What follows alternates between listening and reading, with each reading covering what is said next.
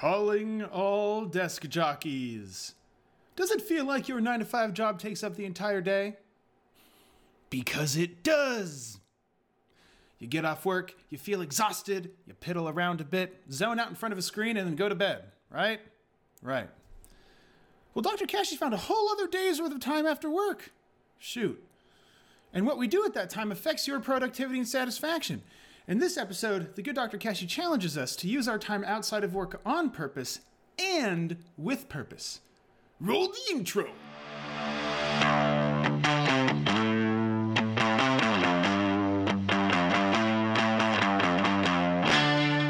Hello. Had to make a little bit of an adjustment there. Sorry. And welcome to Coffee with Kashey. I'm your host, Dr. Trevor Kashey. Today, Dr. Kashey is teaching you how to play with yourself. Put tactfully, okay, little bit of tact, but tactfully, how to make your time outside work more meaningful. Put violently, my favorite, Dr. Kashey's violence. The internet-based entertainment options are probably, definitely melting your brain. And over the years, you've confused brain melting with relaxing and or fun. All right. So here's Dr. Kashey's thesis on this. Instead of living 24 hours a day with purpose-filled work, meaningful hobbies, and overnight restoration, you may have some intermittent combination of brain dulling, brain melting, and eventually lulling into a fitful coma. Maybe it sounds extreme. Maybe it sounds spot on. Both can be true. Either way, you'll identify with both sides to this to some degree, I think. And in this episode, you're getting some perspective to help you lean a bit to the left. Purpose, meaning, and restoration, left, all right? So here's a little bit of background, okay? Here's where I was mulling or lulling or percolating, whatever word you want to use. Industry, in the traditional sense, industry created a surplus of resources and opportunities such that there was the creation of a brand new species of worker. The desk jockey, all right? Desk jockeys were the first of their kind in a then awkward position where they could gain a full-time income by working a predetermined hours, sitting at a desk. Hot dang, all right? There's a strikingly similar situation to today's desk jockey, okay? Now, I'm going to take a step back here. I think generally right now, the desk jockey job description, salary man, so to speak, salary woman is generally considered arduous and dull, okay? And this unique and new trend, at the time, in the early on in industry, was alarming and a bit scary. Or just following industry, I suppose. And this fear was substantiated by a concerned writer named Arnold Bennett, okay? And although his views are nearly 120 years old, the philosophy is timeless, all right? His main worry is that the desk jockey is robbed of the opportunity to live a full life. Or rather, they were robbing themselves of that opportunity. Let me explain why. This is his thesis, essentially, okay? He presents a strikingly similar situation of the early 1900s desk jockey to today's desk jockey, 120 years later, okay? An office worker whose hours are from 10 a.m. to 6 p.m. Many office workers taking nearly an hour to get to work and to get home. Assuming travel also necessitates their attention, the desk jockey is left with 14 hours. By virtue of arithmetic and a reasonable sleep schedule, let's say 7 hours remain. Herein lies the so-called tragic mistake the desk jockey makes. When work takes up a bulk of your life, frankly, as I feel it should, I think, the work day ends up becoming in your brain the full day. Okay? Even though during working hours, chances are you'd rather be doing something else, when the work day is over, so is, in your mind, the actual day. Interesting, right? I think so. Where all the time surrounding the workday is essentially a theme song before work, and then rolling credits after the work. possibly bloopers. Okay? As a result, the remainder of the time is lost to the void. The remainder of the time outside of work hours is lost to the void. And in present day, that basically means clickbait, scrolling, and streaming. Heck, that's even, I think it's pervasive, if not even defended during the working hours. This is absurd, okay? And I'm saying that because it literally trains an attention deficit, all right? This attention deficit causes productivity to plummet, creativity to flatten, and workplace and job satisfaction to go down, all right? If over time your work is slowing down and the work you are doing is actually getting worse and you're hating your work more and more, then guess where you turn? Probably the stuff that taught you and where you learned to create an even greater attention deficit. And around the merry-go-round we go. Then the less attention you have, the less work you do, the worse your work is, the more you hate your work, the more you go towards the clicking, streaming, clickbaiting, scrolling stuff, right? And eventually it even permeates throughout the workday, the attention deficit, all right? The true attention deficit disorder, as it were. So let's work through this issue a little bit. Where once maybe you had a workday, now I hope with some generalizing you can see how there's literally a whole other day's worth of time in that day. This is awesome. I think it's awesome, okay? And with that day within your day, you have an opportunity to integrate meaningful hobbies and other skill-building activities that enrich your life outside of work.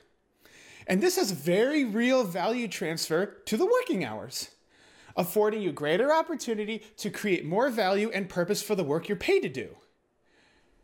Therefore, workplace satisfaction goes up, productivity goes up, creativity goes up, and you start a virtuous cycle, okay? This was laid out nearly 120 years ago. It's as valuable now as it was then. You'd think the views on how time spent outside of work would have updated. It's the same. And if anything, I think the way time spent outside of working hours now is even more alarming than it was in the early 1900s. More than 100 years ago.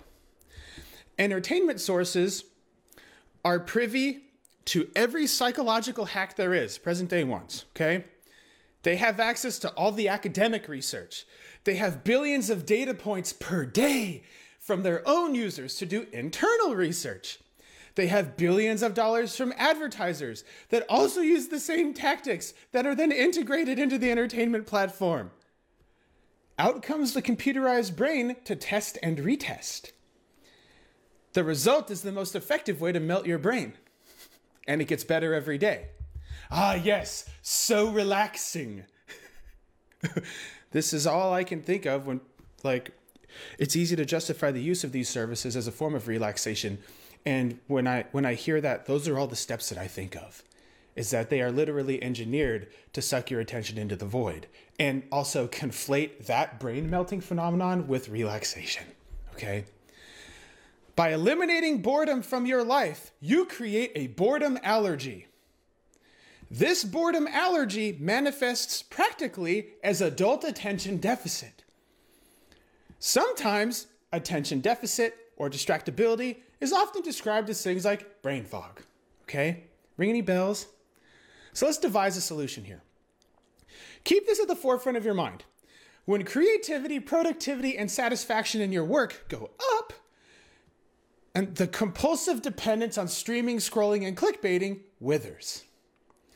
You achieve this by integrating structured, passion-driven hobbies that challenge your mind and your body to grow and be better. In other words, be purposeful with the meaning you put into the hours outside of work. Indeed, a work day is often combined with off hours. And you see how, just by virtue of this discussion, those are scary terms? Your entire day is limited to the hours you work. The hours you spend elsewhere are now off, like you're some appliance that just powers down. Now, neuroscience gives us a little bit of a different viewpoint here. Alas, you do stay powered up, and that power is dissipated uselessly into the clicking, scrolling, and streaming void, gradually increasing your attention deficit. So now there's an issue of increasing your attention deficit outside work And that causing your work satisfaction to go down so far that now you start to increase your attention deficit during work as well. Okay? So spend some honest to goodness time to think on how you're spending that literal whole extra day within your day. If there's a conspicuous deficiency in how you're spending that time, then the path of least resistance, the clickbaiting, scrolling, and streaming, will darn near always be the result. The stronger your grip on the quality time you have, the weaker the grip clickbaiting, scrolling, and streaming has on you. Knowing what you will do at this time and the benefit it provides you will amazingly give you something to do and a good reason to do it when that time rolls around. Hot dang. Hot diggity. Device-free social time with other people is fantastic. Knowing what books you'll crack open next. How and when to structure your activity to improve your fitness and physique. These are all activities that are great, I think, that anybody can get behind. So I'll leave the specific ones that call to you, specifically, up to you. For instance, Mrs. Cashy is a damn good painter. Damn good painter, okay? My friends Alex and Hunter over at Barbell Apparel, now an 8-figure business, are, after a long time of deliberately structuring their day within their day, which is pretty hard for a 7-day-a-week business owner of an 8-figure company, they're now master climber. He's a master climber and a master carpenter, respectively. Each with translatable and generalizable perspectives, experiences, and skills that give them an edge, sometimes literally, in their business. So to summarize here, challenge your use of the language like work day and work week. Really challenge that and just think about what it actually means. Think about what it actually means and how it influences the way you use your time, especially when the work day or work week is over. Okay? There are times you actively trade your attention for resources, yes. There are times you trade your attention and resources for entertainment. Entertainment can be meaningful. It'll afford you greater brain force, a key component in Dr. Cashy's violence, which you can leverage to exact the changes you seek. So take a hard look at your use of the internet, okay? Social, streaming services, clickbaiting, scrolling, all right? Take a hard look at that as your relaxing and entertainment source. They are engineered to hold your attention, which by extension gives you an attention deficit when you actually have to do meaningful stuff, which then lowers your satisfaction, especially at work, which then drives the dependence on these activities, okay? Now, although your capacity for any mentally draining task is limited, okay, like I will admit that, right? Stuff is mentally draining, and so there's only so much you can do of one thing at a time. This is more of an attention deficit than a deficit in capacity, okay? For that reason, through purposeful integration of hobbies and passion-driven skill building, you can swap to something that is still meaningful and entertaining. What I'm trying to say is that if you get mentally exhausted with one thing that is challenging mentally, you can swap to another mentally challenging thing rather than powering down completely, okay?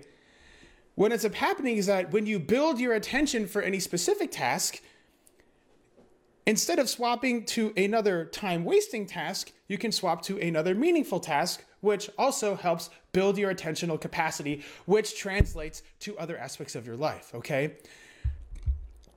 During the waking hours, it's easy to think that the brain needs rest, okay? But the reality is that the brain requires change more than it requires rest. Rest, like sleep, that's what you sleep for. That's where the rest comes in, okay? So let's wrap this up with a tautological quip. The more meaningful your days become, the more meaningful your days become. It's a very real virtuous cycle, okay? So strive to be meaningful in all your waking hours, the work hours and the entertainment hours. The more fulfilled you are at the end of the day, the more relaxed and ready to go you are tomorrow. So, if you need help with playing with yourself, then make sure to let Dr. Cashy know. He has your back. Want to continue having coffee with Dr. Cashy? Head over to iTunes to subscribe, rate, and leave a review. It is very much appreciated. Thank you, and see you next week. Dr. Cashy is out.